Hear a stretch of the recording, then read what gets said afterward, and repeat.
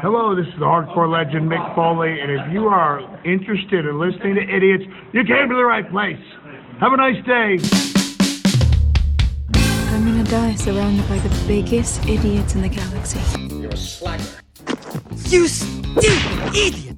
Yeah, well, you know, that's just like, your opinion, man. Oh, idiot. Game over, man. Hey, careful with that Ronnie Millsap. We're downrange. What's the matter with you? I feel like a Kentucky Fried Idiot. Oh, I'll take it from here, nurse. We're putting the band back together.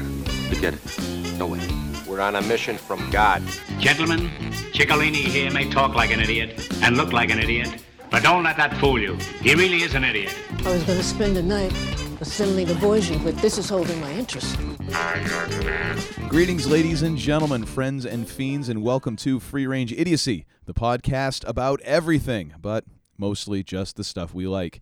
This is episode 18, and this episode is called WTF BSG, where we'll be talking about the new Battlestar Galactica that'll be happening on NBC's new streaming platform, Peacock.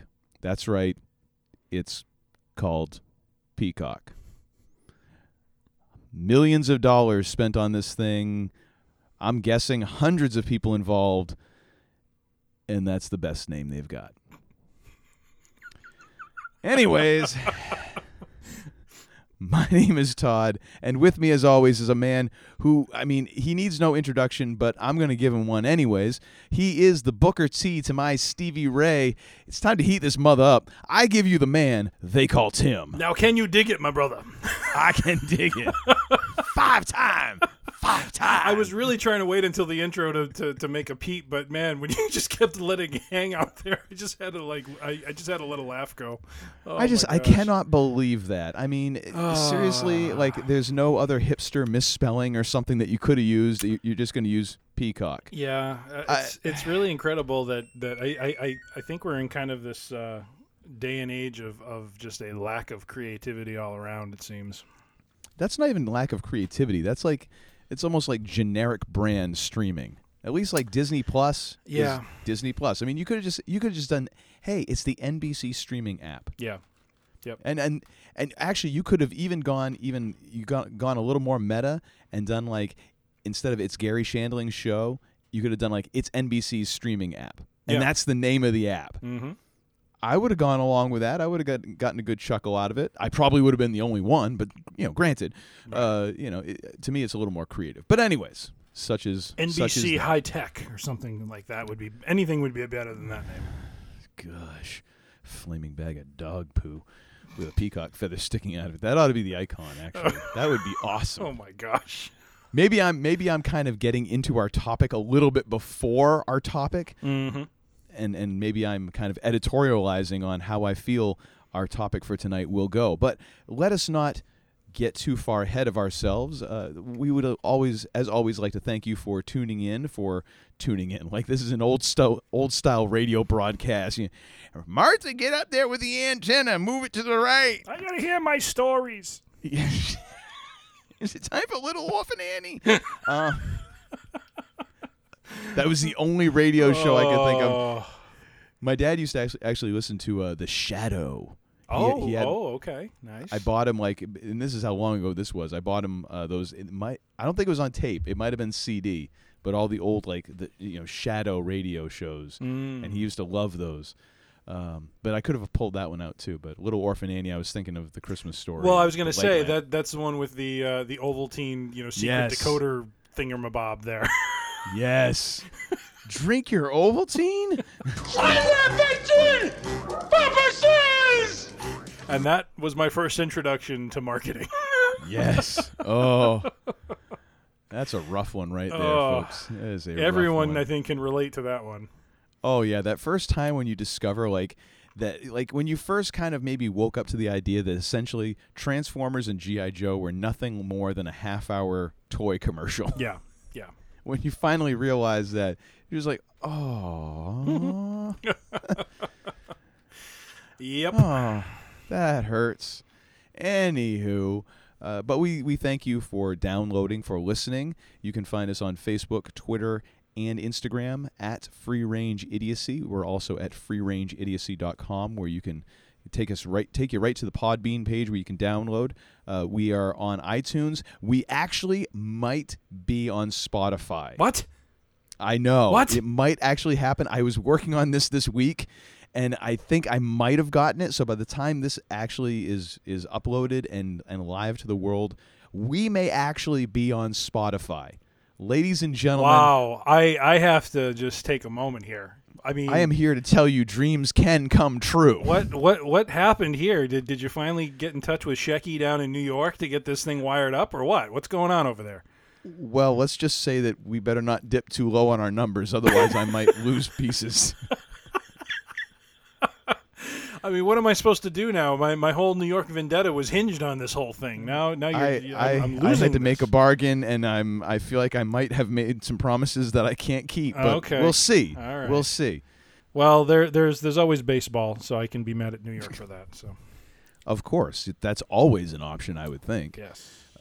So we ought to move on to the really what most people would probably call the highlight of the show, and it happens about 5 minutes in, and then it just goes downhill from there. But, sir, as always, the big question tonight, what you drinking? To alcohol, the cause of and solution to all of life's problems. I am sampling, tasting, enjoying, if you will. A little bit of. Are you actually drinking it, or are you like just sniffing it all night? Right now, I'm staring at it. I'm about to take a sip, but I'm just staring lovingly at it, making eyes at it, whispering sweet nothings into it. One moment, please. There we go. All right. I don't know if we quite needed that much detail. So, pretty sure I heard a nose hair rattle. Oh, good Lord. It is brewed in Chicago, Revolution Brewing, a Belgian-style pale ale they call A Little Crazy. So that is what I am having this evening. That fits in with our program very nicely. Well, I figure. Free-range idiocy, A Little Crazy just kind of goes right hand in hand. Well, that's what you have to be to really do this or to listen to this. So we applaud that. Maybe they're interested in a sponsorship. That's right. Maybe. Myself, I am enjoying what I think is one of the better whiskeys you can get, especially for the dollar amount. Not to say that it isn't good and it's cheap, but it is actually a very quality whiskey that you can usually find at a damn fine price. It is a Tin Cup American whiskey, and this comes from, I believe, Colorado. Oh, nice. And it is a lovely, smooth beverage. And it's actually it's 84 proof, so it's. I mean, the trouble is a lot of the whiskeys that I tend to like always wind up being like, hey, this is 100 proof, 105, 106. Good Lord, you got to watch yourself. Yeah. You know? Oh my gosh. You go to get off the couch a little too quick. You're like, whoa. How come the room is spinning in two different directions at the same time? I didn't think that was possible, even in like a. Oh my gosh, it would have sounded great had I gotten the guy's name. Interstellar. Mm-hmm. Mm-hmm. Oh, what's the director's name? Christopher Nolan. Help me. Christopher Nolan yep. movie. Even in that movie, it doesn't make sense, and thus the joke sucks because I didn't land it.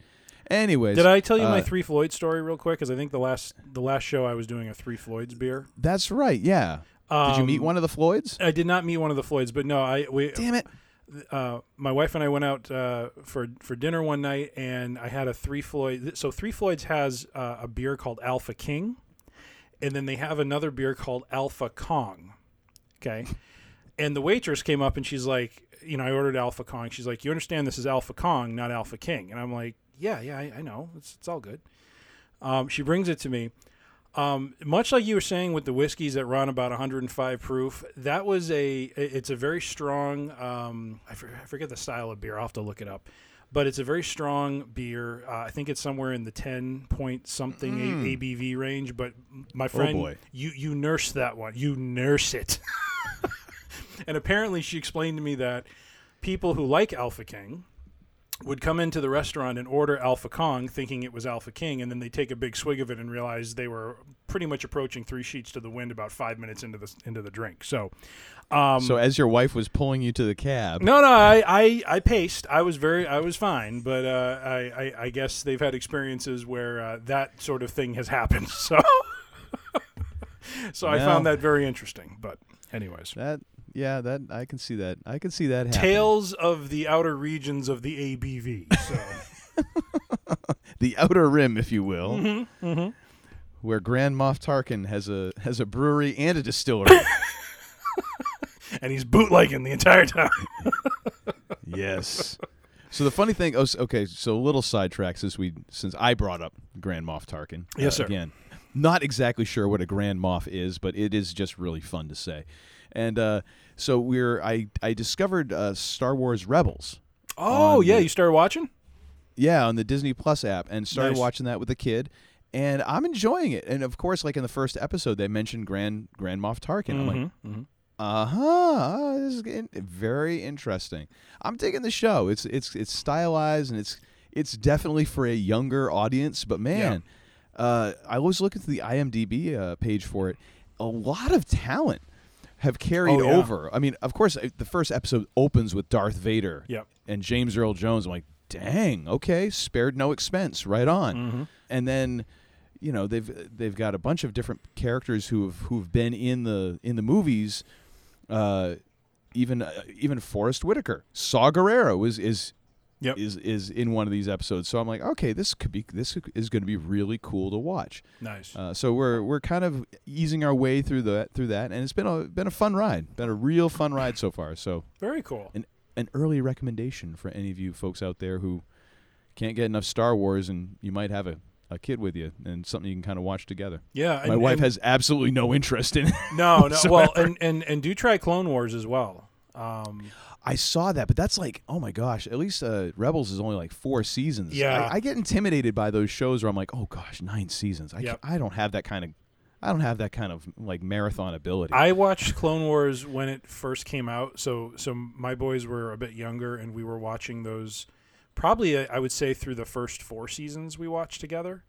Mm-hmm. And then they started getting older, and we just kind of, I don't know, just kind of fell away at some point. So, but I've been wanting to get back to it because I believe they have just a few weeks back premiered a new season, which should have some interesting content in it. So a shout out to the scruffy looking podcasters. I've been hearing some of the updates from them on it. Sounds very interesting. So I have to check it out. But I also have to get caught up, which is, again, like you said, it's kind of a marathon. To kind of get daunting, to that man. That's a big commitment. It's like when people told me about Game of Thrones, like, oh, you got to do it. I'm like, that's a lot of TV, man. It is. You basically have to, like, just pace yourself like an hour a night sort of thing, because it's it's really hard to do it. Like, even then, that's still a lot of TV. Yeah. I don't want to make it sound like I've got some sort of jet-setting lifestyle, but damn, I have things to do. We know you're the nature boy deep down. Come on. Woo! You're talking to the Rolex wearing, diamond ring wearing. That's a pretty weak woo. Not as weak as Charlotte's woo. Kiss stealing, woo, wheeling dealing, limousine riding, jet flying, son of a gun, and I'm having a hard time holding these alligators down. Woo! At the last pay-per-view, but that was. I will let you put a sound clip of a real woo in place of that. Oh, okay. I'll do what I can. Anyways, so since we've engaged in a little peripheral geekery, we might as well dive right into this. You might have been around for some of the Battlestar Galactica recaps that we've done. We've done the first 3 seasons, and we kind of fell off with doing the 4th season. We will get back to that. Yes. By hook or by crook, we shall. And we will keep it under like 5 hours too. It's gonna be amazing. People are just gonna think it's a totally different show. Really, we're just getting older and we forget more things. So J.R.R. Tolkien had the Lord of the Rings volumes. We have our reviews of BSG. That pretty much is the best description for that. Thank you, sir. Well, as always, a classy comparison. You shall not pass. What? You know what?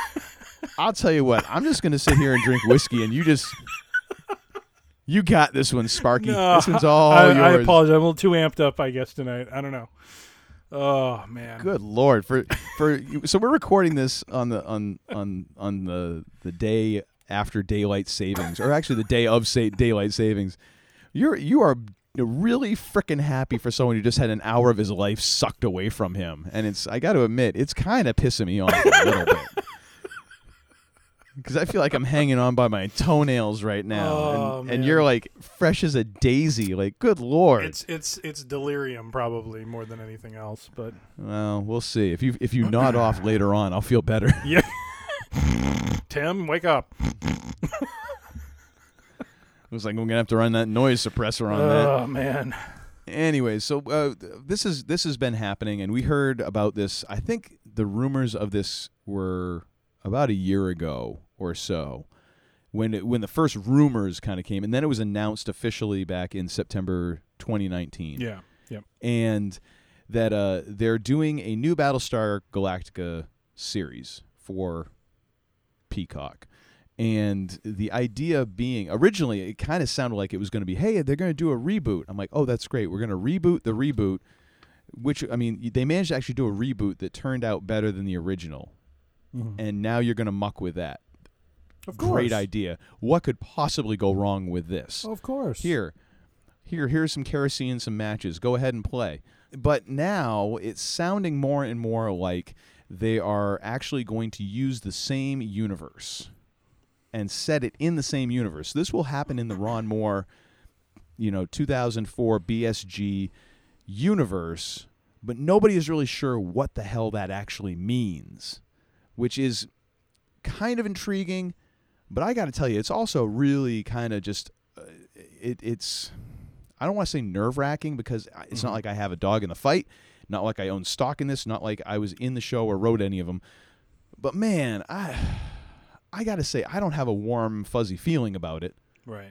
Well, I really don't. I mean, the pucker factor on this, I think, it's not high. It's getting close. Yeah. This could be terrible. I think, for those who did endure, and I will use the word endure, through our reviews of the first 3 seasons. I don't know if they're really reviews. They're more fawning adoration. Yeah. Reviews probably not the, yes, I think fawning adoration is a much better way to put it. Drool. But based on on what we talked about, there was an art in play in that series, in the Ron Moore series. There was some deep storytelling going on. There were just layers to those stories that were being told. There were relationships that were explored and navigated in a lot of different ways across a wide range of characters. It was just a very, very, very well done TV show. And during a time when there were a lot of very good TV shows on. I mean, it was really around the time when serialized storytelling was starting to hit, kind of its apex. It started with Lost, and then Battlestar kind of picked, it kind of took. I'm not trying to say Lost inspired what they did with BSG, but it did follow a serialized format, and people just seem to have an appetite for that. Yeah. And, when you take all of that stuff together and how they took these characters and put a different spin on them, brought them down to earth in a way that made them very relatable. Literally and figuratively. Well, amen. Yeah. And it wasn't that the series was perfect, but it just had a very, good flow to it, and 4 years of it was enough. I think they had reached that point where when they ended it at the right time. I don't know quite where they want to go with this next, and I'm glad they're saying it's not a reboot, because I don't know how you would take something that like what Ronald Moore did and reboot it yet again. And there's a number of reasons that I'll get into later, but I just, it's very, very interesting, that they're choosing to do this. Sadly, I'm sure it's fueled by money. Well, I don't think it makes perfect sense to me. It's the same reason why when CBS debuted their streaming service, the flagship of that was Star Trek Discovery. Yes. And it's like, hey, here's a name, here's a property that we own and control, and let's tell a story, and let's use this as an enticement for people to want to see that, to want to get on the app and at least see what it's about, because there hasn't been a Star Trek series since there was Enterprise, which I don't know how well Enterprise really did. I mean, it kind of had that Scott Bakula mojo going for it. Right. Oh boy. But I kind of forget that ever happened. And I really didn't watch much of any of those shows post Next Generation. I watched Deep Space Nine a little bit. Yeah. But there had been a period of time, and there's always Star Trek fans. Mm-hmm. You know, the same as there's always Star Wars fans. And the reason why Disney Plus has a Star Wars section on the app. Hey, here's what you want. We got it. You want it. Come here. Come around the corner. Yeah, we got candy in the van, you know, that sort of thing. It's why they want to do it, because it's been long enough. They see how many people still talk about this show in reverential terms. Yep. I mean, of course, they've been listening to us, and that's totally why they made this. They're like, dude, listen to these guys praise this thing. We got to make another one. You're an idiot! Right. And but they've seen how many people love that show, and it's been long enough. They're like, hey, this might get some people to watch. Even if they're just watching to see it fall flat on its face, we'll still get eyeballs.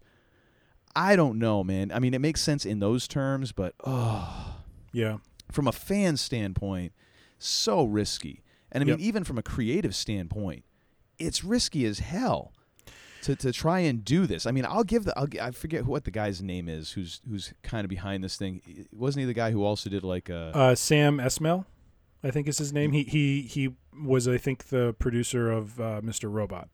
Yeah. I will say this. Whatever happens, I give that guy some credit for having some serious cojones to want to do this. Mm-hmm.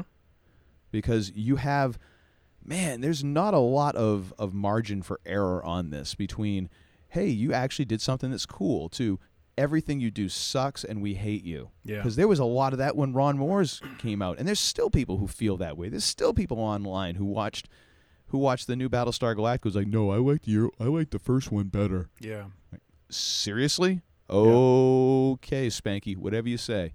So I don't know. There seems like there's so little upside here. Really, there's a lot of challenges to it. There is an element, as I shared with you. I think I have an idea of how they might be able to pull it off, potentially. Little fantasy booking, if you will, from the which I'm very anxious to hear this one. All right, but you do some serious like fantasy booking. You do real well at this, so I am intrigued, to say the least. Because I'm more intrigued to hear what you have to say than see this actual show, honestly. Well, I think rather than spend the episode just going about the challenges of it, because I think there's a lot of challenges to it, and I'll start enumerating some of them in a moment. But yes, but I think I think it would be interesting to try to think through is there a way that this could work? Now the fact they're not rebooting it is actually in some ways a positive, because one of the key challenges, which I'll jump into right now, that I was going to have with a reboot, and it's only been has it been just 10 years? Like, when did they go off the air? Was it 2010? It's actually been more than 10 years, because it was 2004. Was it 2004? Son of a mother! I'm gonna have to look this up. Well, while you're looking up, I'll just talk through. So it's been, let's say, 10 plus years, right? Yeah. It still doesn't feel long enough, but maybe that's for me as a fan, and maybe they're trying to appeal to people who are not as familiar with the 04 series.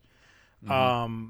So there's the time element that I'm a little, still not thinking there's been enough time yet that's gone by. But the biggest challenge... It was 2004 to 2009. To 2009. Okay, so it's been about 11 years. Yeah, it was actually March 20th, 2009 was the final episode. So we're coming up on the 12th anniversary. Wow. Of the final episode of Battlestar Galactica. Oh. Pour one out. I'll take a day off for that one. I'm considering it, but then again, I'm self-employed, so I'll take a day off at the drop of a hat. Any old hat at all. I don't feel like working today. Okay. Hey, I got no health insurance and no retirement. I got to have some sort of benefit. I'm going to the vet and the Ready Clinic, all right? Those are my two options. Good Lord. And let me tell you, when you go to the vet, you don't like it how they take the temperature. Let me tell you. Oh, my gosh. They don't warm that up at all. Oh, okay. All right. Switching back to the challenges. Oh, my gosh. I'm sorry. I'm unprepared, so I'm just trying to crack you up. That's all I got well, tonight. Mission accomplished, sir. But the biggest challenge in my mind... I've totally thrown Tim off his game my here. God. I'm sorry, man. You were heading on a good point, No. It's all good. Is just how do you creatively do the whole Cylon versus humanity aspect of things, in a unique way now? I think when Ronald Moore did it in 2004 to make the Cylons human, to make them pull off an attack that was eerily reminiscent to recent current events at that time. Yeah.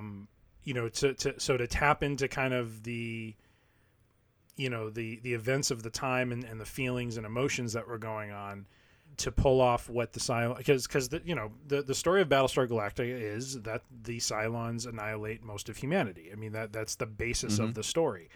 So how do you do that again in a creative way when you saw something that just was so, just such a creative reimagining of that event? I don't remember how. It's been a long time since I've seen the original series. I don't remember if they went into any detail about how that happened in the original, or if they just kind of started off that way. But in terms of just seeing the like we saw the bombs drop onto not Cobalt. What the heck was it? Caprica. Caprica. Thank you. Onto Caprica, we saw them evacuating. We saw the ships getting, annihilated. Beer. As the Cylons, basically deactivated them all and took them out. So how do you now do a creative spin on that? And is there still going to be the same emotional impact for viewers to see that whole sequence of events play out? You know what I mean? Yeah. That's what I struggle with, because I don't feel like there's been enough time. And maybe it's because, you and I are rewatching the 2004 series, so it is kind of fresh in our minds. Yeah. And that could be the other thing that's biasing me a bit. But it just feels like I don't see how they creatively go about redoing that again, which leads me to why I think moving away from a reboot is probably a good idea. Yeah, I think the tough part of this is, granted, I was very happy that it's not a reboot, this still could happen given some of the way that some of these stories have described how they're considering the BSG universe as being cyclical and things like that. Like, I don't want another Starbuck. I've already got 2. I don't want another Adama. I got 2. And to me, and again, it might be freshness, but I think just in terms of the depth of the story writing and how long the show is running and all that, I think in every way the characters from the 2004 series are superior to the ones from the 78 series. Oh, yeah. Mostly because they had much more room to grow, and it's a different time. You're doing things much differently. Like the original BSG fit in with how Star Wars was working at that point, where you weren't looking to get an extraordinary amount of depth on Han Solo. Right. You just knew, oh, hey, he's a smuggler, he's a rogue, yeah, he's this and that and the other. Perfect. That's all I need. Whereas I really feel like you got to really understand a lot of the 2004 characters on a real base level. Yeah. And that was great. I don't need another version of those characters. However, so that's why I was glad it wasn't a reboot. However, now that we've kind of said, oh, the universe is cyclical, like all of this has happened before, it'll all happen again. Well, does that mean we get another Adama? Does that mean, are these exact same names going to come back, or is it going to be different characters kind of playing the same role? Are we talking about kind of like when we talked about the Matrix before? Was the one in all of the previous incarnations Neo? Right. Or, was there always a Morpheus? Was there always a blah, blah, blah? Or was it completely different people and different characters just playing kind of the same storyline? Right. I think there could be some interesting things in there, but man, I don't know. Well, and the other part about the Ronald Moore, reimagining of it all was putting, he and the writers did a really great job of taking something that was in space, that was futuristic, not really based in true reality, and he brought them into realistic situations. Like the second episode after the pilot, where the crew is struggling against having to react to the Cylons jumping every 33 minutes, I think is what it was. Yeah. Bringing human fatigue, bringing in questions of how do we, how are people still eating? How are they, having a water supply? How are they having fuel? There's all these questions that, like you said, the original series didn't get into because it was more about recreating Star Wars and the space battles, and that's really what that series was about. Was, I think you said it best, was recreating that Star Wars vibe. Yeah. And this Star Wars made a lot of money in the theaters. Give us something for the TV screen. Right. And this one, they took it and they turned it into a very real, very reality based in a lot of ways, science fiction story that explored a lot of the struggles that we as humans deal with, and that's what made, I think, it very relatable. I agree with you. I don't think you can have characters named Adama. I don't think you can have Starbuck. I don't think you can have all the old names again because it doesn't feel right, and it feels a little too much on the nose, to talk about the cyclical nature of things and have it be literally a cycle of new characters with the same names. It just feels weird. Yeah. So, well, then, you know what? I want to hear your idea. Like, how do you think this could work? Because I think we all know, like, all the negatives and what fans are going to think. Oh, I have one last negative I just want to get through real quick, and then we'll do the fantasy booking. Hit me. How do you feel, though, about another ship, though, called Galactica? You got to have it. Well, you do, but it just feels strange to me to have, like, this new story being told in the same universe against, cyclical universe, cyclical, whatever you want to call it. And again, they land on the same name for the ship. It just feels weird. It feels too forced. Well, I mean, history is full of coincidences. I mean, there's all these things, and there's tons of times that just things have happened. Like two people are working on the same invention at the same time. Those sort of things, and things that'll happen again that are just it's just too bloody weird for it to happen, but it did. And if it hadn't happened, you would have been like, you can't write that because that's stupid. It would never happen. But we know that it happened because it's history. I don't know. That to me isn't as much of a problem. I mean, we're going to get another one. We're going to get another ship that's called Galactica because you kind of have to because it's the title. It's like, I know. It'd be like, the Dukes of Hazzard being set in Seattle. It just isn't the same, You can't call it the Dukes of Hazzard if they're like driving around Tacoma or something, wherever. You can't do that. Slightly different. A little bit. A little bit. Yes. I mean, it's a weak thread, but I'm gonna hang on that mother as long as I can. I smell what you're cooking on that one. So. Yeah. So, anyways, I don't know. I'm not thrilled about it, but then again, I'm not thrilled about the whole thing. Yeah. Like I'm not even lukewarm on this. I am that part of, like, I am that level of like water heat when you turn on the faucet and it's cold at first and then all of a sudden it warms up just a little, like just enough that you don't want to drink it. You want to wait for the cold water to come back. Yep. That's it. Like it ain't quite lukewarm. It's just kind of, yeah, not really what I want. Yep. Sort of thing. That's the temperature I'm at. Yeah, and I would kind of agree. It's a little hard for me to get excited about it. I mean, there's no details, so of course there's not much to be excited about right now. But even the little we know, it's just hard for me to feel positive about this. Yeah. Unless, and this is where we get into the fantasy booking part. Unless they take to heart some of these ideas, henceforth with I will now pontificate upon. Oh, so now you're like going full in, like, you know what? Listen up, Esmail.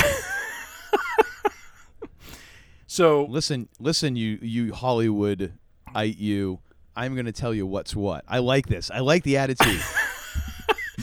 You'll never work in that town again, but sure, go right ahead. From my basement to your ears. Literally, because we had to pause the dryer in order to record this. Yes, the dryer was a little too loud. So here is my thought on how this could work, given the parameters now that it is an extension of the universe that Ronald Moore created. Okay. And it kind of addresses some of the things we just kind of went through. such as, how do you redo the Cylon human conflict and so forth. So my thought is this: whether it's based in our present time or whether it is based in the future, our future, because again, when the series, no big spoiler, but when the series ends, the Galactica ends up on what is known as our Earth, but what was it, 200,000 years prior, right? Millions. Was it millions? You're talking about like early man. Okay. So they land on Earth, our Earth, and that is how the series ends, with them basically settling there, and then eventually you get to the point of our present day, and you see Baltar and the six Cylon, their spirit selves basically kind of talking through where humanity is at this point and how we're starting to explore into the same robotics and AI that they imply leads to how the Cylons were developed. So again, in our reality, we're starting to head down that same road. The cycle is continuing. So in what I'm thinking they can do is either in our present day or in the future, when we have space capability and jump capability and all that stuff, it isn't going to be that the Cylons turn on humanity in the same way they did before.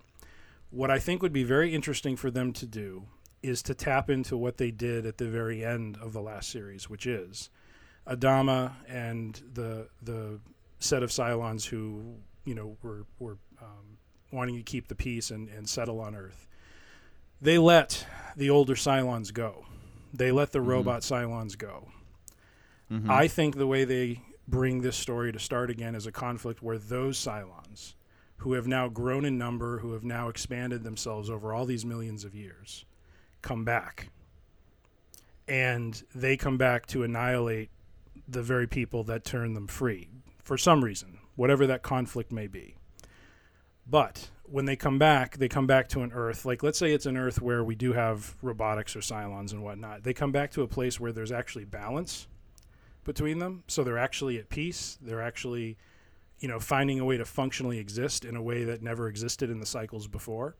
But they come back and disrupt everything. And it causes a small set of these robots and humans to kind of evacuate in the same way that had to happen before. And so that is how the story would start. What do you think of that? I think it's interesting. The one thing that would be tough for me is what's the beef with those Cylons staying away that long? Like, why would they go away? Not because in the original, if we're keeping continuity so that you're still, the reference point still points back to the Ron Moore show. It was like 50 years between the first Cylon War and then when they showed up again. Right. In 50 years, they managed to take themselves from a metal toaster to Trisha Helfer. Right. Giving a couple million years, what the hell are they waiting on? They could have shown up 10 years later, nuked Earth, and been done with it. Well, what have they been doing? You would have to really find something that would... and they would have to show up completely different. Well, the beauty there is, again, because you're dealing with robots, right? You're not dealing with the same lifespan.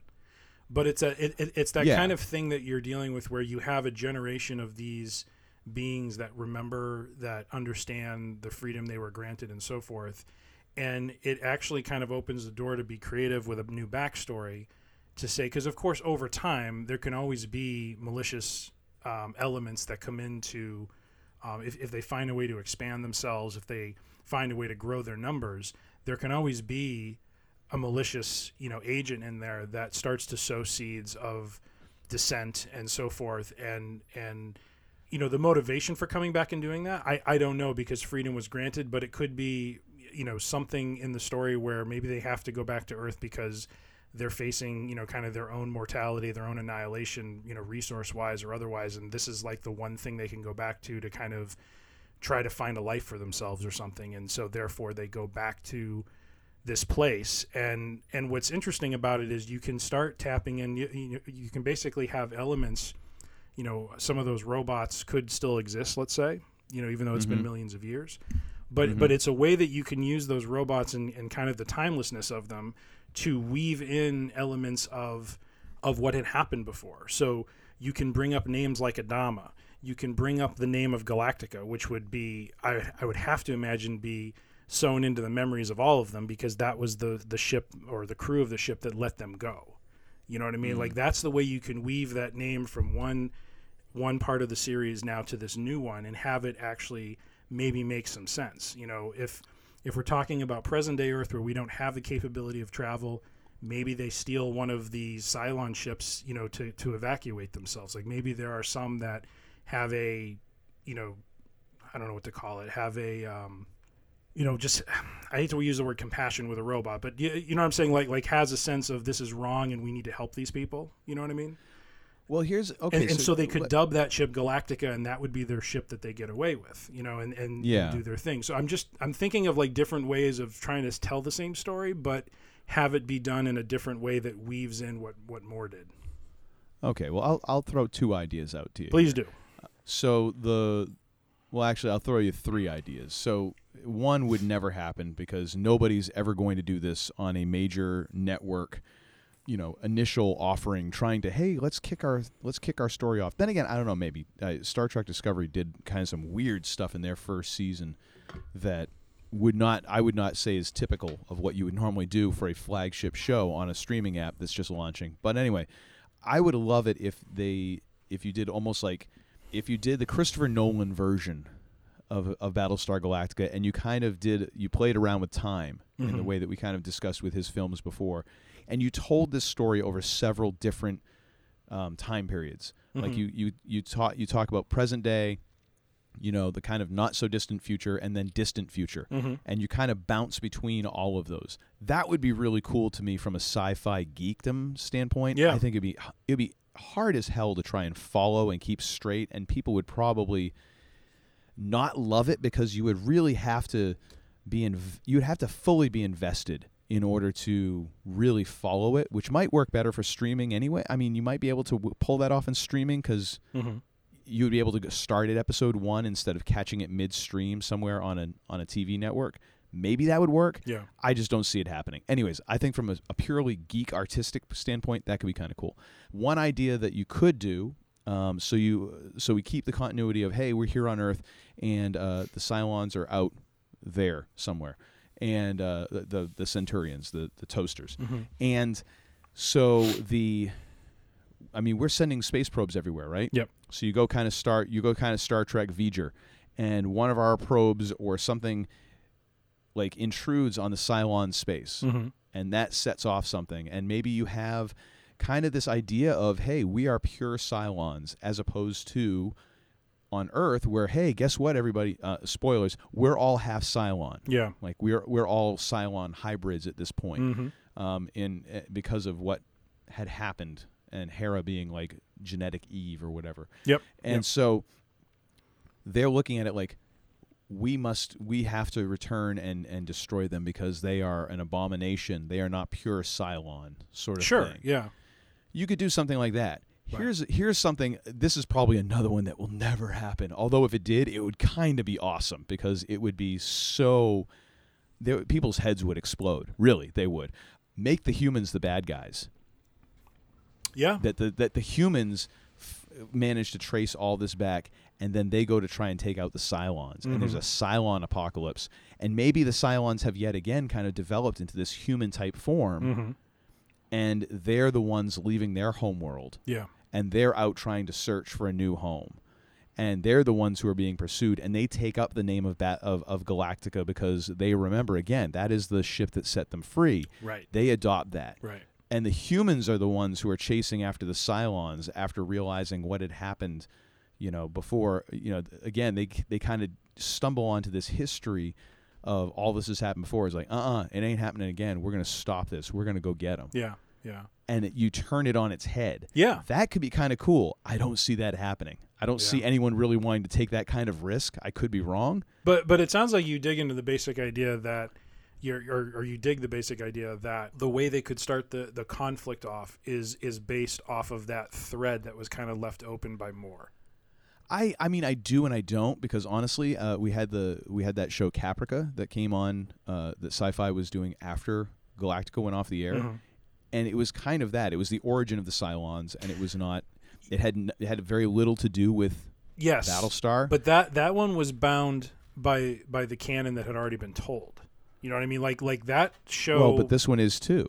Well, it is and it isn't, because when you take that thread that Moore left open, right, and you start to use that as the motivation for the conflict, you just came up with one way of doing the conflict. I came up with another. You know what I'm saying? Like there's now multiple possibilities that they could run with this and have it be an original way of restarting this conflict without without it being like a nuclear holocaust like it was in the first. No doubt. What I'm arguing is if anybody actually cares, because I mean, people love them some Battlestar, and then they had, hey, here's another show that we're going to delve deeper into this universe, and people went, nah. Well, I'm saying as a fan, if they took that tact, that's one way of hooking me at least for a period of time, because it's something I haven't seen before. That's really my point. Is it's not the motivation of the conflict is not a retelling of the same thing we've seen before. It's something different now. That's where I'm coming from. Yeah. Because at least in the short term, I as a fan could buy into watching at least a few episodes of that because it's different. That's all. It's not a Holocausty sort of way of going about it. It's a Holocausty. That was kind of a weird word, but you know what I'm trying to say. I'm pretty sure you just invented that word. Honestly, that's really I don't think just anybody's awful. ever used that. Well, I mean, you weren't using it in a flippant way. I mean, that's how they've always described that incident. Right. I mean, when the Cylons. I mean, how else are you going to describe, a metallic race of robots taking out 12 planets worth of human beings, right. billions of lives? That is a textbook definition of a Holocaust. Yes. So, again, Holocausty is a little bit odd of a choice, but that is a textbook definition of a Holocaust. So that therefore I can at least see where your thought process was going. Well, thank you, Professor. I appreciate that.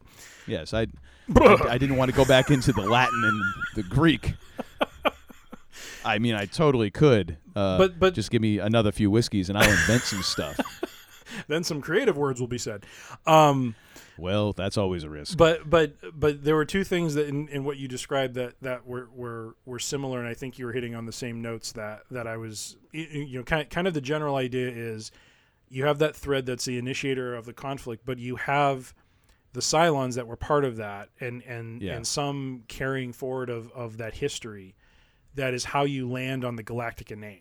You know what I mean? Like, It's not something forced. It's not something that's just there because it's a cycle. It's there for a very good storytelling reason. And that, to me, at least addresses a few of the concerns that or the challenges we talked about earlier, which is to have this thing feel very forced in terms of it having to be a part of the same, having the same ship name and having the same conflict and having the same this and that. You'll end up there anyways, but if you start off the conflict and you bring the naming of some things in kind of a different way by pulling on that thread, I think at least you get over some of the hump of what the fans would be critical of, and then it's a question after that of, do they come up with a compelling enough story and characters and so forth? Because, let's be honest, we've talked at length about The Mandalorian and how good that turned out. That also could have turned out very badly. Totally. It really wasn't a clear knock it out of the park kind of premise. It was very much contingent on how those stories and characters were going to be developed. And was it going to live up to what fans really wanted to see out of this type of a character? And they did. They knocked it out of the park. The question now for Sam Esmail and company is, can they do something similar? Can they knock it out of the park but do it in a very creative and unique way? And that is the biggest question. Yeah, although I will say I think the pressure is a little bit in terms of like what a fandom is expecting. I'd say that the expectations were a little lower on The Mandalorian, just because there's been how many Star Wars movies coming out. So I mean, yeah, hey, The Mandalorian's coming out, and it's like, oh, everyone's, oh, cool, that's awesome. Yeah. But we just had, The Last Jedi and, Rise of Skywalker in between. It was in between those that it's kind of launching. It's like, well, you're getting your fix. Yeah. Battlestar fans have been waiting a while. Yeah. I think that the idea is that Mandalorian was great, and yes, it could have gone either way, but I feel it was a little bit less. It was a little bit lower stakes, whereas this is really. This kind of seems like this is the thing for NBC. Like they are putting a lot. Agreed. This kind of sounds like this is the flagship of this launch, which I'm like, that's an odd choice to me. Yep. That this is your thing, because I mean, even when Battlestar was rebooted, it was far from a sure thing. Oh yeah, yeah. You know, Well, I mean, so it's kind of an odd choice. Now, here's the thing. What do you think? And I'll actually go first because I've thought of this. Because now we've covered like, what's the fantasy booking? What would you kind of like to see, and how do you think it could work? I do have one more thing fantasy booking wise, but you do your thing first, and then I'll get back. No. Actually, you go first because my thing comes after this. Okay. So go right ahead with your. The one last thing we hadn't touched on was to basically achieve the goal of the cyclical nature that they were talking about. What I think would be kind of cool is whatever faction is, because I like your idea, honestly, as well. I mean, I like the idea of turning the entire conflict on its head and have the humans be the ones who are pursuing the Cylons and have the Cylons being in kind of the role that the humans have always been in.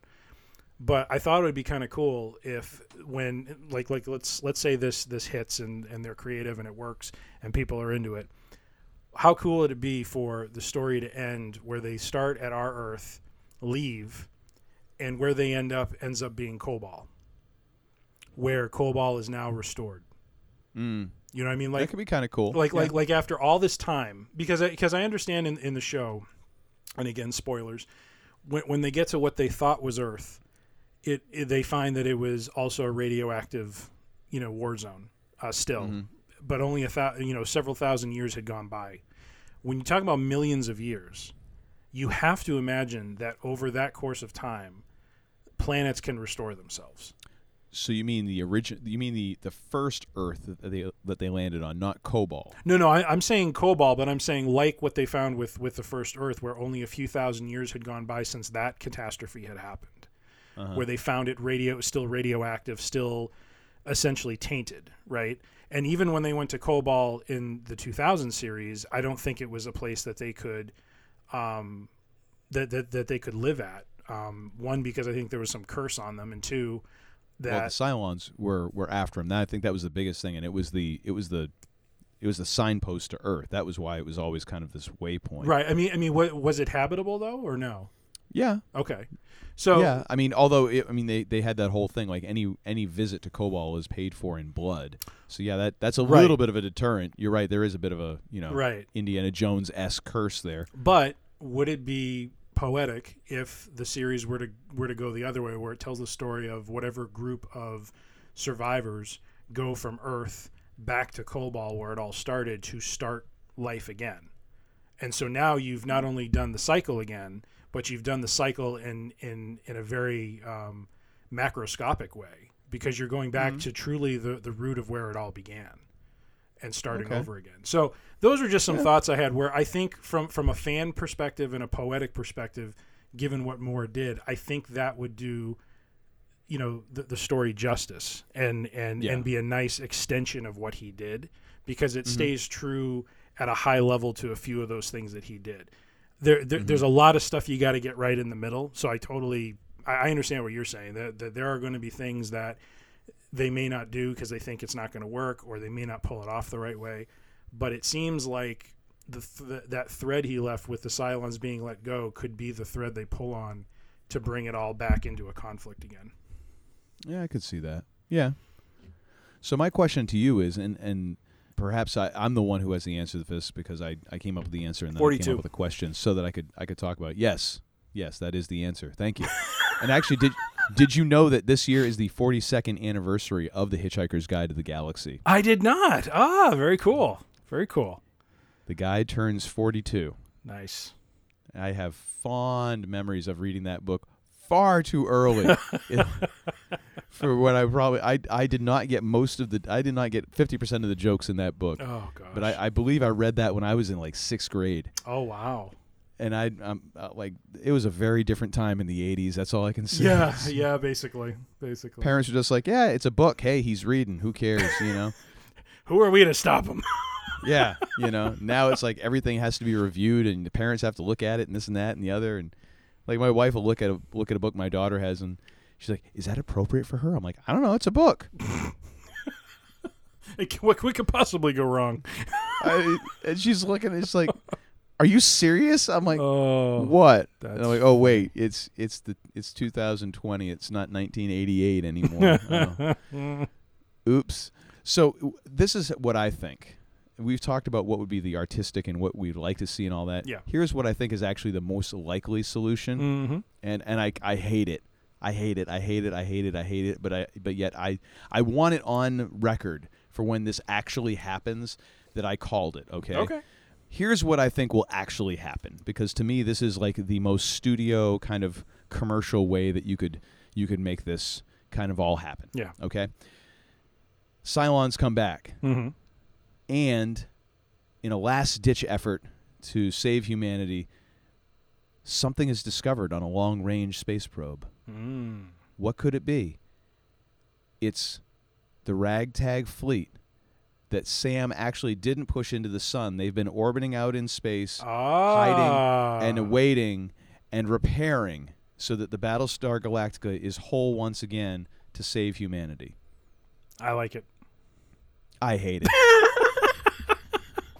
No, I mean seriously, that's actually kind of cool. It's such like a cop out idea. Like, no, I don't want to see the old ship. I have fond memories of that, and that was perfect. That ship was done, and it was this thing. And no, don't exhume it from the grave and have But I think that will actually happen. I think that's actually the most likely solution. Actually, if you plug that in with the idea that this takes place in present day, that's how you would explain.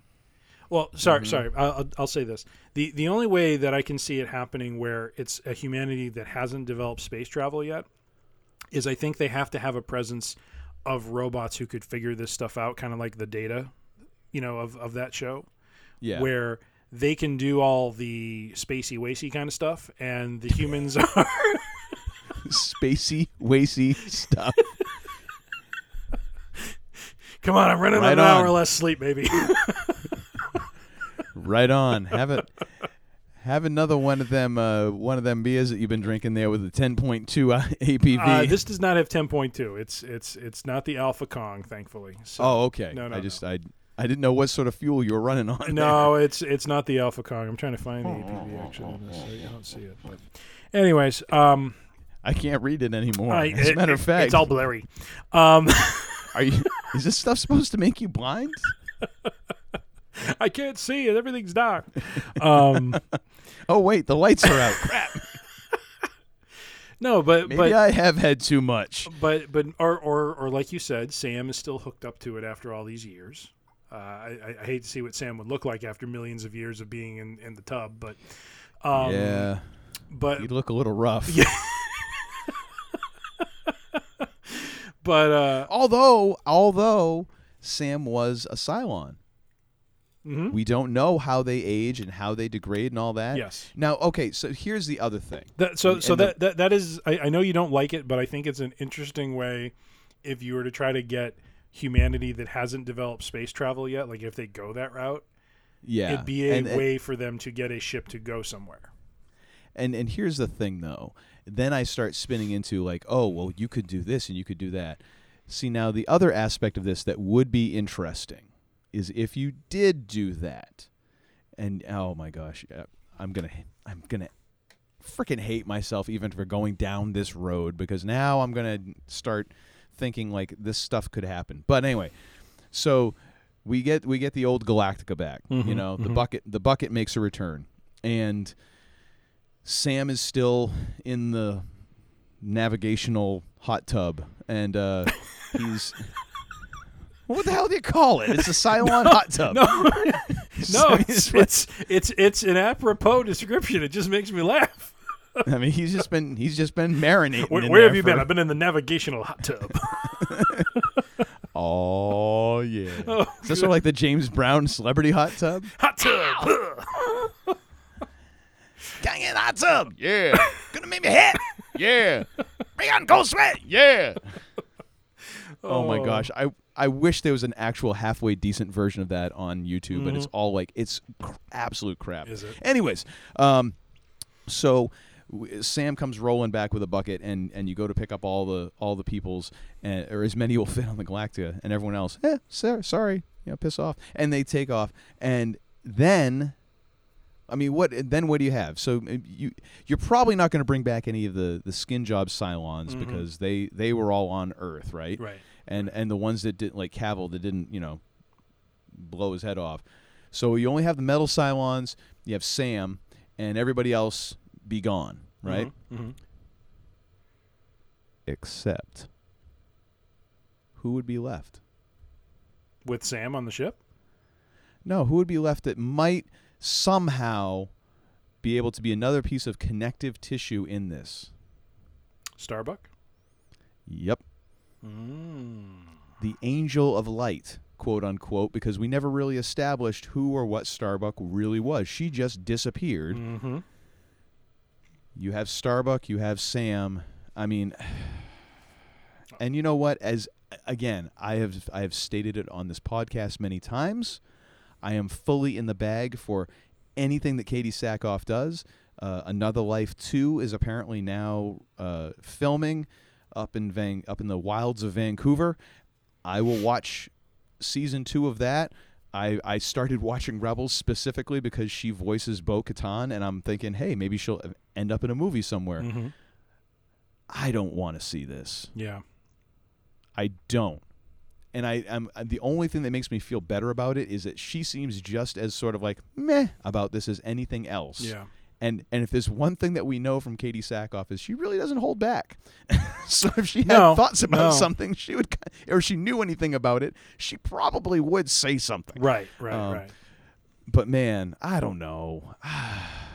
Again, I hate to even throw that out there, but I actually think that is the most likely thing that would happen. I mean, the one hole that I'll concede in the one hole. There's probably many holes, but one obvious one that I'll concede with the idea I'm putting forth is if you're talking about a group of survivors that are not really space capable, but are very reliant on the robots they created to kind of help them.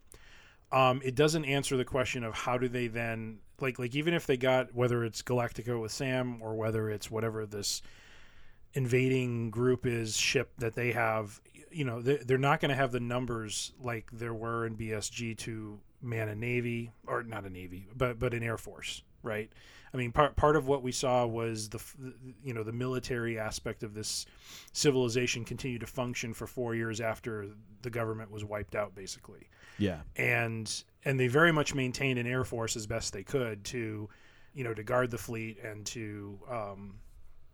And this is where Starbuck comes in. Right. God, I hate that I'm saying it, but this is where Starbuck comes in. I know. And so fracking my mind, man. It's assuming that it's like a present day thing. If it's in the future, all bets are off because they could set things up a certain way. And it would, the thing that I thought that would be kind of interesting is to show, at least in the pilot, if this is the idea they go with, is to show that humanity could reach an equilibrium with the mechanical creations that they made. That there could be an instance of this where it could have gone right, but because of the thread that remains from the prior series, it goes wrong. You know what I mean? Yeah. Or maybe that's like almost in the Matrix sense, like that's the anomaly that has happened. Yeah. Like usually this goes a certain way, and this is the anomaly. Like, hey, they actually made peace and went their separate ways, and now this is like the universe trying to reconcile itself. Right. And in some ways, what I like about it in some ways is it takes something that was, I mean, it's a bit much to say it was Adama's decision, because it seemed like there were, a number of characters involved in making the decision to release them. But it becomes Adama's legacy on this humanity that he left, behind, is that even though they had this great existence on this planet, it was his decision to show mercy, which was the right thing to do. It was the humane thing to do. But it ends up being the thing that ends up coming back and basically restarting the conflict. And I think that would be really interesting to explore.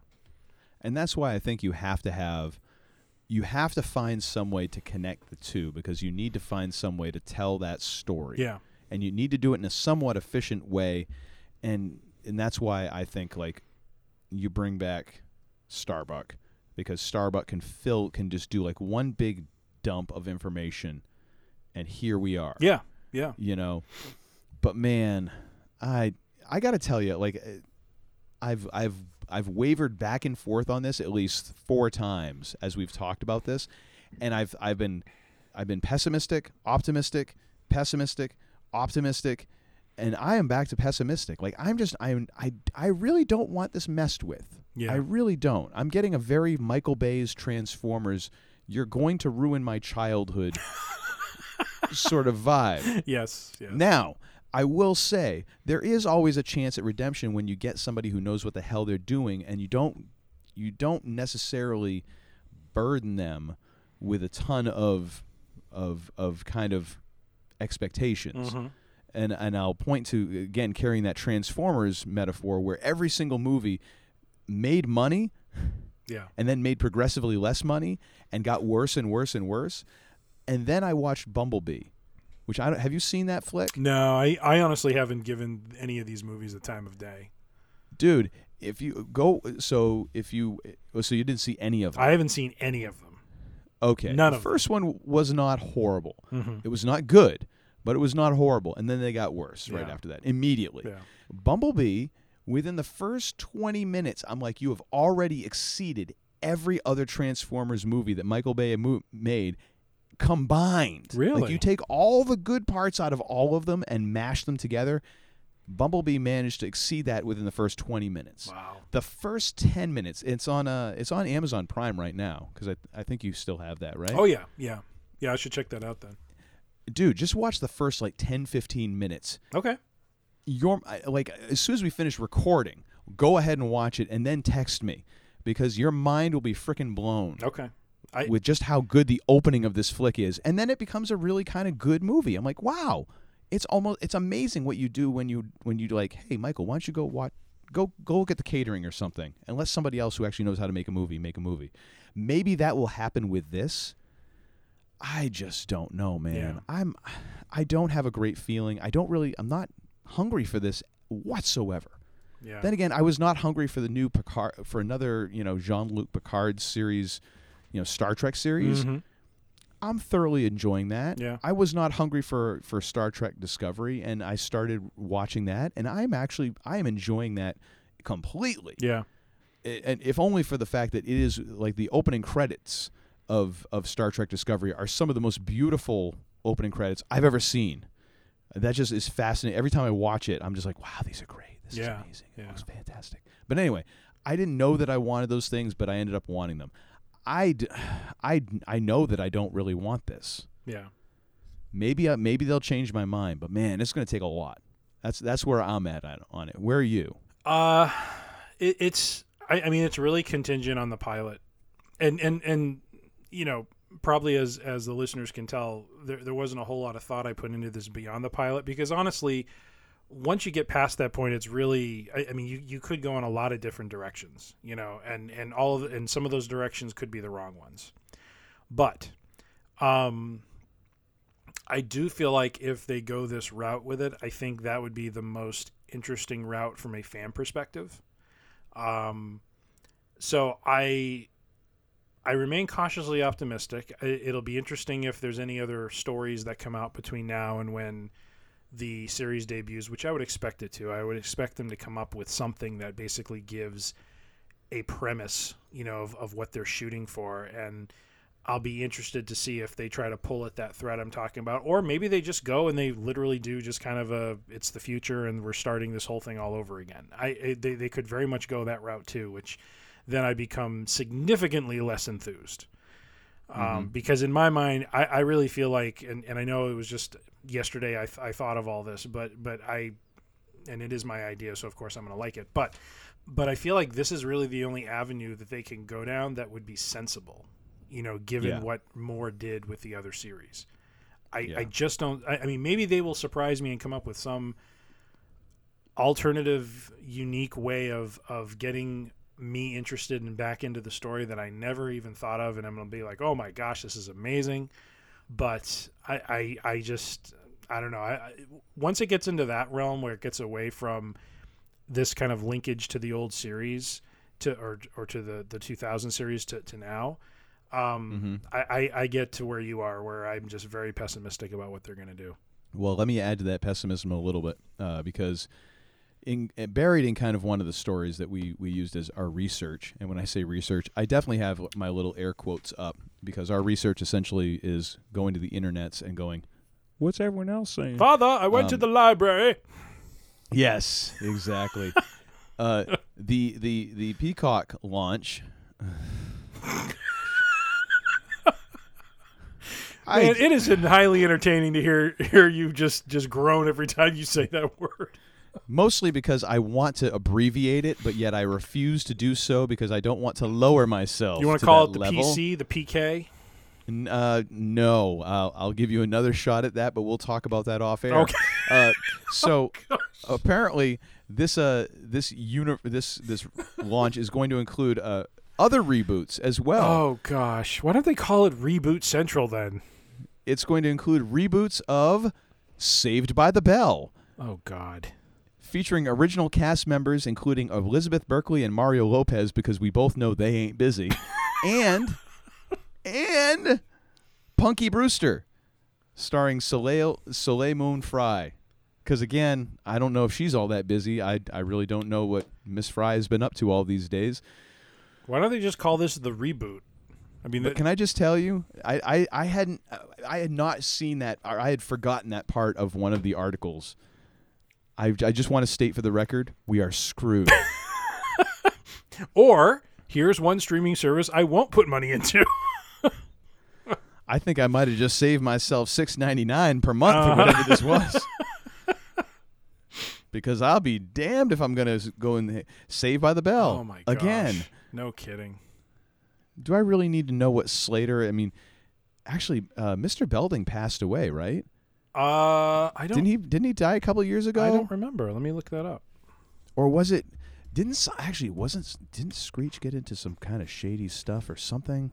Something really weird happened with that group of folks that I don't... Good Lord. Anyways, I am not anxious for any of this. Mr. Belding, Dennis Haskins, is still alive. He is. Well, God bless Mr. Haskins. That's good. I mean, at least mine last episode was a little more forgivable because I thought Paulie from Rocky passed away, and man, that guy's got to be like 90 or something. Burt Young's got to be up there. Yeah, well, Burt would kick your ass. I'm just saying. Burt Young is 79. Richard Haskins is 69. They're only 10 years apart, believe it or not. Huh. Ooh, they look about 30. They do. I mean, Burt Young looked rough back in the 70s. Oh my and now he did. You're not lying either. That is a very true statement. Oh my gosh. He might have been like it is so weird when you look back at like older photos and older shows and stuff like that, and people really their age just. And then you realize, like, oh, people didn't think about secondhand smoke back then. Yeah. It's like, oh, yeah, smoking is healthy. Filters, oh, those are for wimps. Like, oh, my gosh. Oh, it's funny. Anyways, I think we've wrapped this up. I think we can both say that both of us are at best, like, thumbs in the middle. Yeah, I would say. Actually, no, I would say at best we're both meh. Yeah. At worst, we're like, oh, dear God, please make it stop. What do you think of my idea of ending it on COBOL?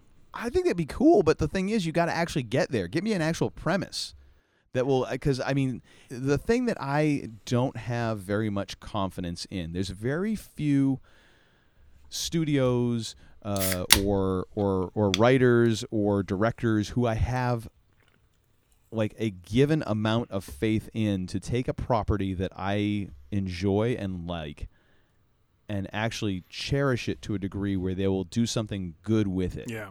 Rather than just, I wonder how I can milk as much money out of this as possible before people realize I don't know what the hell I'm doing. Yeah.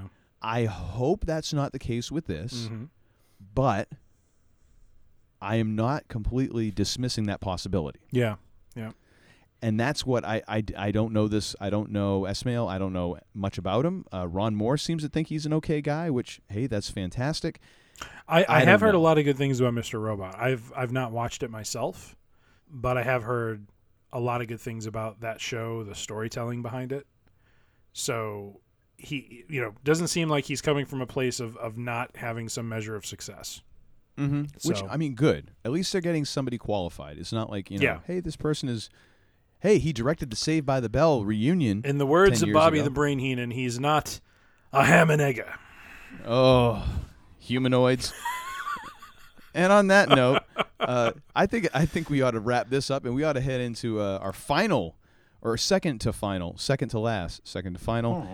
This is the next thing that we're going to do, and it's called Another Thing. And another thing.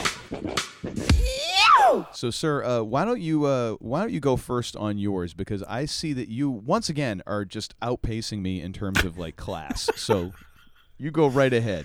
Well, I think it was a few weeks back when we recorded our last episode that I mentioned to you this. And I was driving back from watching a play with my wife, and we had it on the Sirius XM Jazz channel. And like Sundays at like 5, I think from 5 to 7, there's a show called Miller Time with Marcus Miller, who just an incredible bass player. Oh my gosh, Marcus is a funky human being. Oh my goodness, good. It just gives you the stink face all dang day. And Just like, oh. yeah, and he put on this song that he did in 1981 with Miles Davis called Fat Time.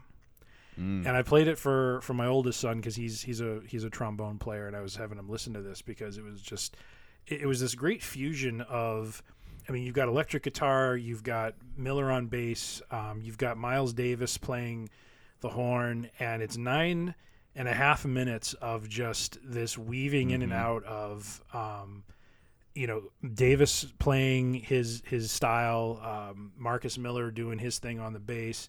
The guitarist is just incredible with the fills. I mean, there's one point, like there's different parts of the songs where different instruments have a solo.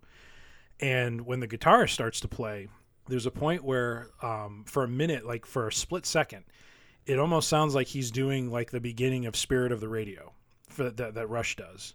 Yep. I mean, it's like the guitar solo is that, just that intricate and that complex. It's just he's just amazing. And then Davis playing his trumpet and the tunes, just the riffs that he's playing are just incredible. It just all comes together in this awesome funky song.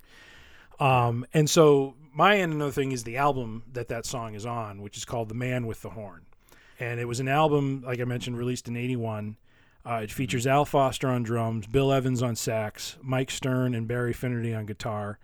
It was Davis's first new release. I didn't realize this since 75, so I was born in 75. So he apparently started a 6-year reclusive retirement, and he came out of it and did this. And it's a rock-oriented album, fuses 80s pop with improvisational funk and fusion style.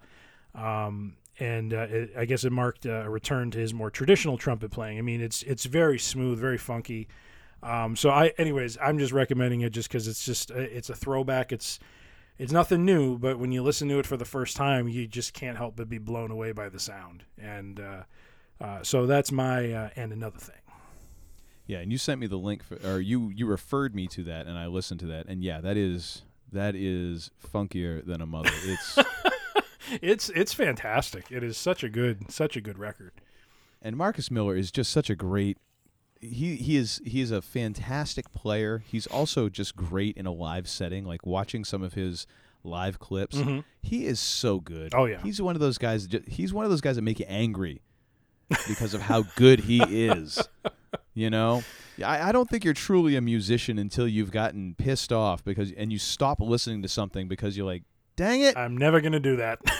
People are like, why don't you like that? It's like, not that I don't like it. Like I can't stand it because he's too damn good. Yeah. Yep. Oh yeah. And I think and then eventually you go back. I mean, you don't ditch them forever, but you go back and then you kind of have this like sort of this love-hate relationship. Like, oh, this is so fantastic, but yeah. And mostly you're angry at yourself because like I'm never gonna be that good. Nope. Which is it's kind of good because it does give you something to chase as a musician. Absolutely. I think that's fantastic. Absolutely. So I'm actually going to change up my And Another Thing in midstream here, so we'll see how well this comes off. Does this involve Roman Reigns by any stretch or no?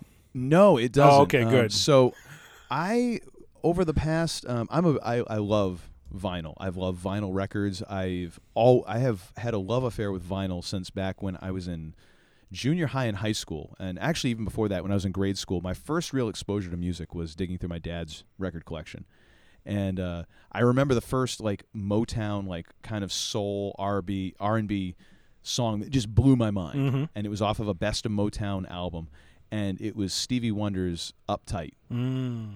And it was song 1 on side B, Mm-hmm. I believe.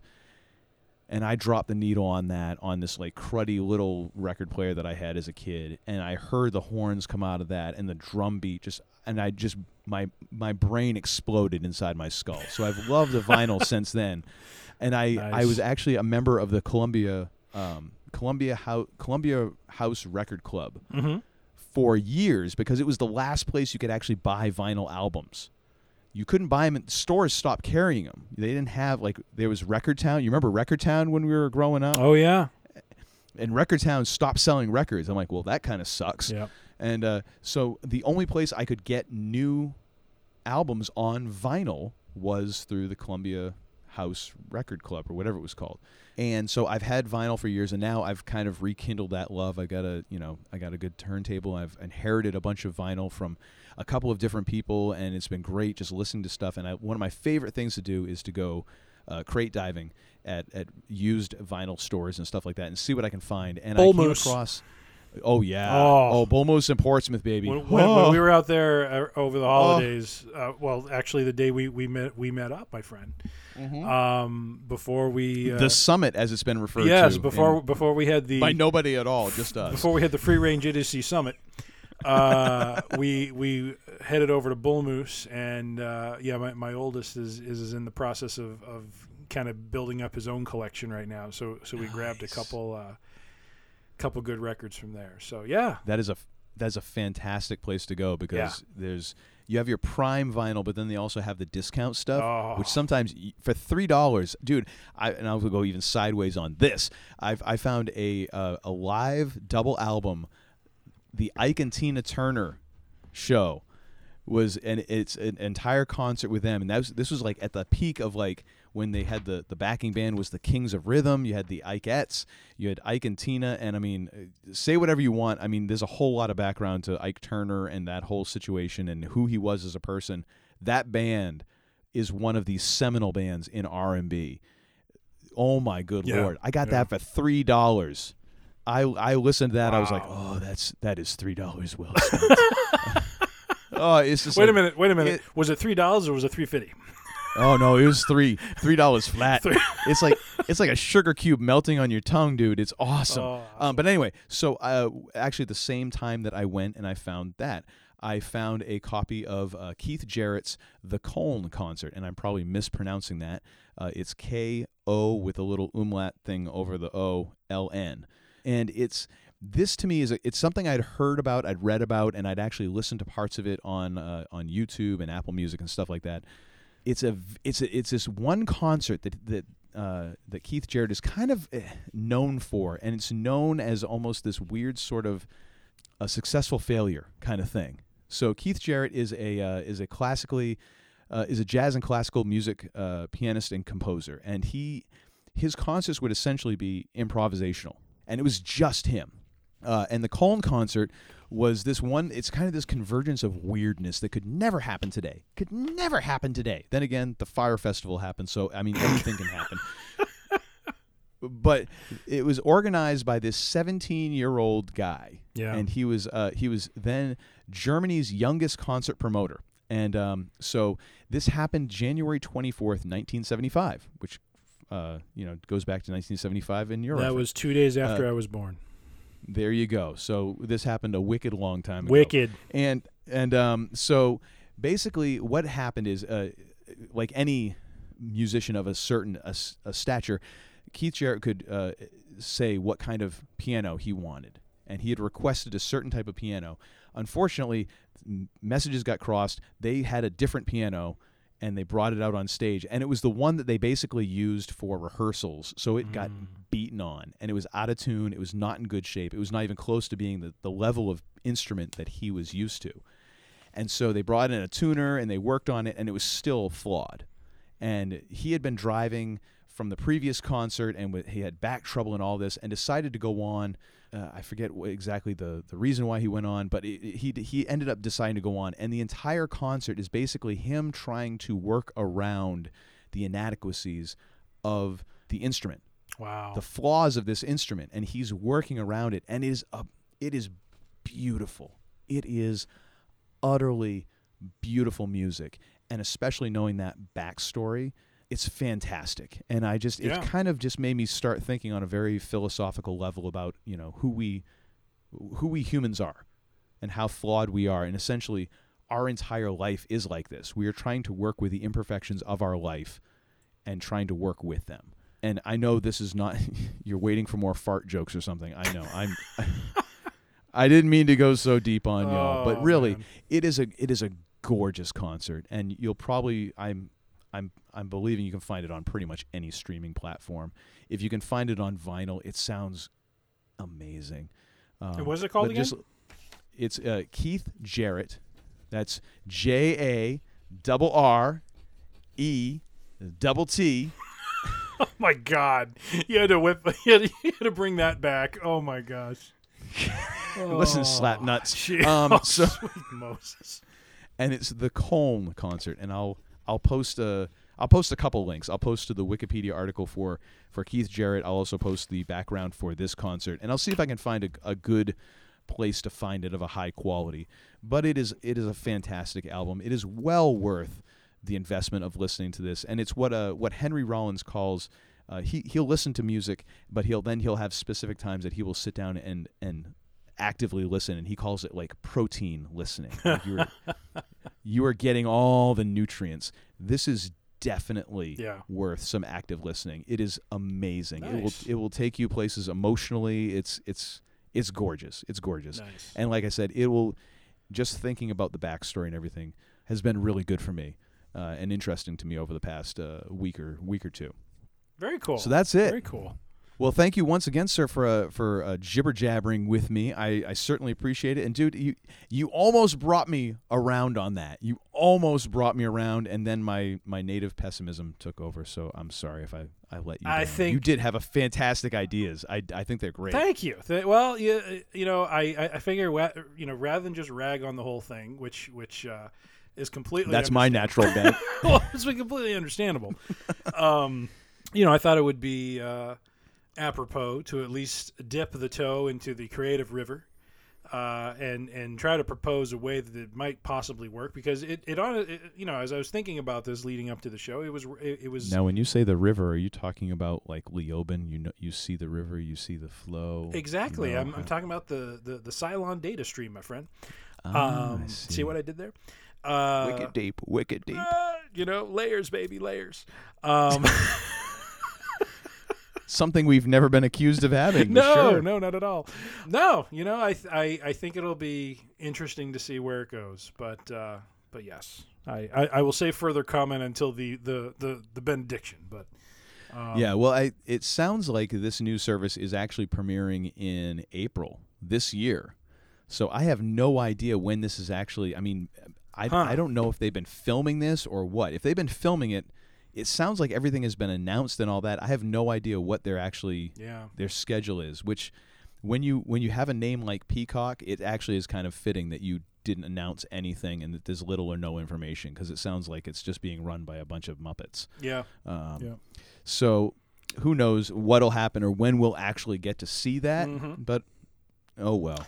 Hey, before we get to the benediction, I just want to drop a little numerology on you here real quick, just before say the thank yous to the listeners, because I think we need to send an extra special thank you. This doesn't involve math, does it? Because I suck at that. Kind of, but not really. Beginning of last week, we were at 450 downloads. Tonight I looked, we're at 496, my friend. So I don't know. I don't know where 46 came from, but to the people's listening, I think a big thank you is in order. Well, hot damn! You know what? We're four away from the 500, my friend. hang on a second, heal me. All right. That was apropos. Yeah. So I just wanted to do this right. I just want to offer a toast to all of the folks who have made this possible, who are listening to us. Dear Lord, I don't know why you are, but I appreciate every single one of you. Again, I don't even know why. I mean, our wives don't listen to this, so I mean, I asked my wife again tonight. I'm like, "Have you listened to any of these shows?" Hell no, I don't listen to them. Alrighty then. Oh, it's hysterical. Love you too, honey. Anyways, which I totally get, because I mean, anyone who's listened to more than one episode is like, if I had to listen to your stuff every day, I wouldn't be listening to your freaking podcast anyway. Oh, that's hysterical. You'd be lucky to be living in the house and not in the garage. Actually, never mind. How about the shed? That's right. But a toast to everybody who has listened and downloaded and subscribed and perhaps even recommended this to a friend. Hell, if you or a friend of a friend or a friend of a friend of an enemy, you know what I mean? Or a friend of a sailor, or no, wait, that's a different thing entirely. but here is to you. Mm-hmm. Here is to you, listener. We appreciate each and every one of you, even if it's the same person downloading this 495 times all on their own. Whatever. Salute. Salute. A salute and a chin-chin. There we go. Very nice. Oh, good Lord. Okay, so that's enough shenanigans for one night. I think it's time that we shenanigans. Potato. That's hysterical. With enough whiskey, it all makes sense. Of course. That's a meeting advertisement right there. So once again, we bring this to a close. Thank you all for listening. If you've been listening to this entire thing, good Lord, get yourself a drink on us, because you deserve it. And so we are going to bring this to a close. And as always, I like to hand this off to the less idiotic half of the free range idiots. Oh, good Lord. Granted, it's a small margin. I mean, it's a small margin. But you are the more respectable of the two of us. Again, it's splitting hairs, but I think it is also an important hair to split. Thank you. So I like to hand it off to Tim, and he kind of brings it all together, ties it up in a nice and neat bow, and then hands it to you. And not just hands it to you, he kind of does that thing like in Love Actually, where he rings the doorbell and then he's got the carolers on the boombox, because I mean, well, who has a boombox these days? But he found one and he's got it there, and then he's got all the cue cards and stuff like that, and then he hands it to you in a nice bow package, and then he leaves, and then you go, well, what the crap was that? I thought we were going to be together forever, but that doesn't happen. So what you do is you just open it up and you're like, well, that was nice, but oh well, I'll just wait till the next episode. So what I like to do is bring it home, brother, bring it home, and have him just deliver kind of a summing up, a benediction, if you will, for whatever the hell it is that we've been talking about for the last hour and 35 minutes, 34 minutes, whatever it is now, and just kind of bring it all home. I'm tired. I don't know what the hell I've been saying. So can you take it from here? I will take it from here. Thank you, my friend. In summary, after much discussion, after looking at the pros and cons, I think it comes down to just three basic things. Sam Ismail and company, please treat BSG well, do it justice, be creative, and surprise us. For goodness sakes, do something original. Take this to the next level if that's even possible. For if you do, we will be forever grateful. With that being said, please hit the lights on the way out. So say we all. So say we all. It's like I took the wrong week to quit drinking. I beg your pardon, what did you say? You're such a disappointing pair. I prayed so hard for you. Get out. And don't come back until you've redeemed yourselves. So say we all. So say we all. I mean, that really got out of hand fast.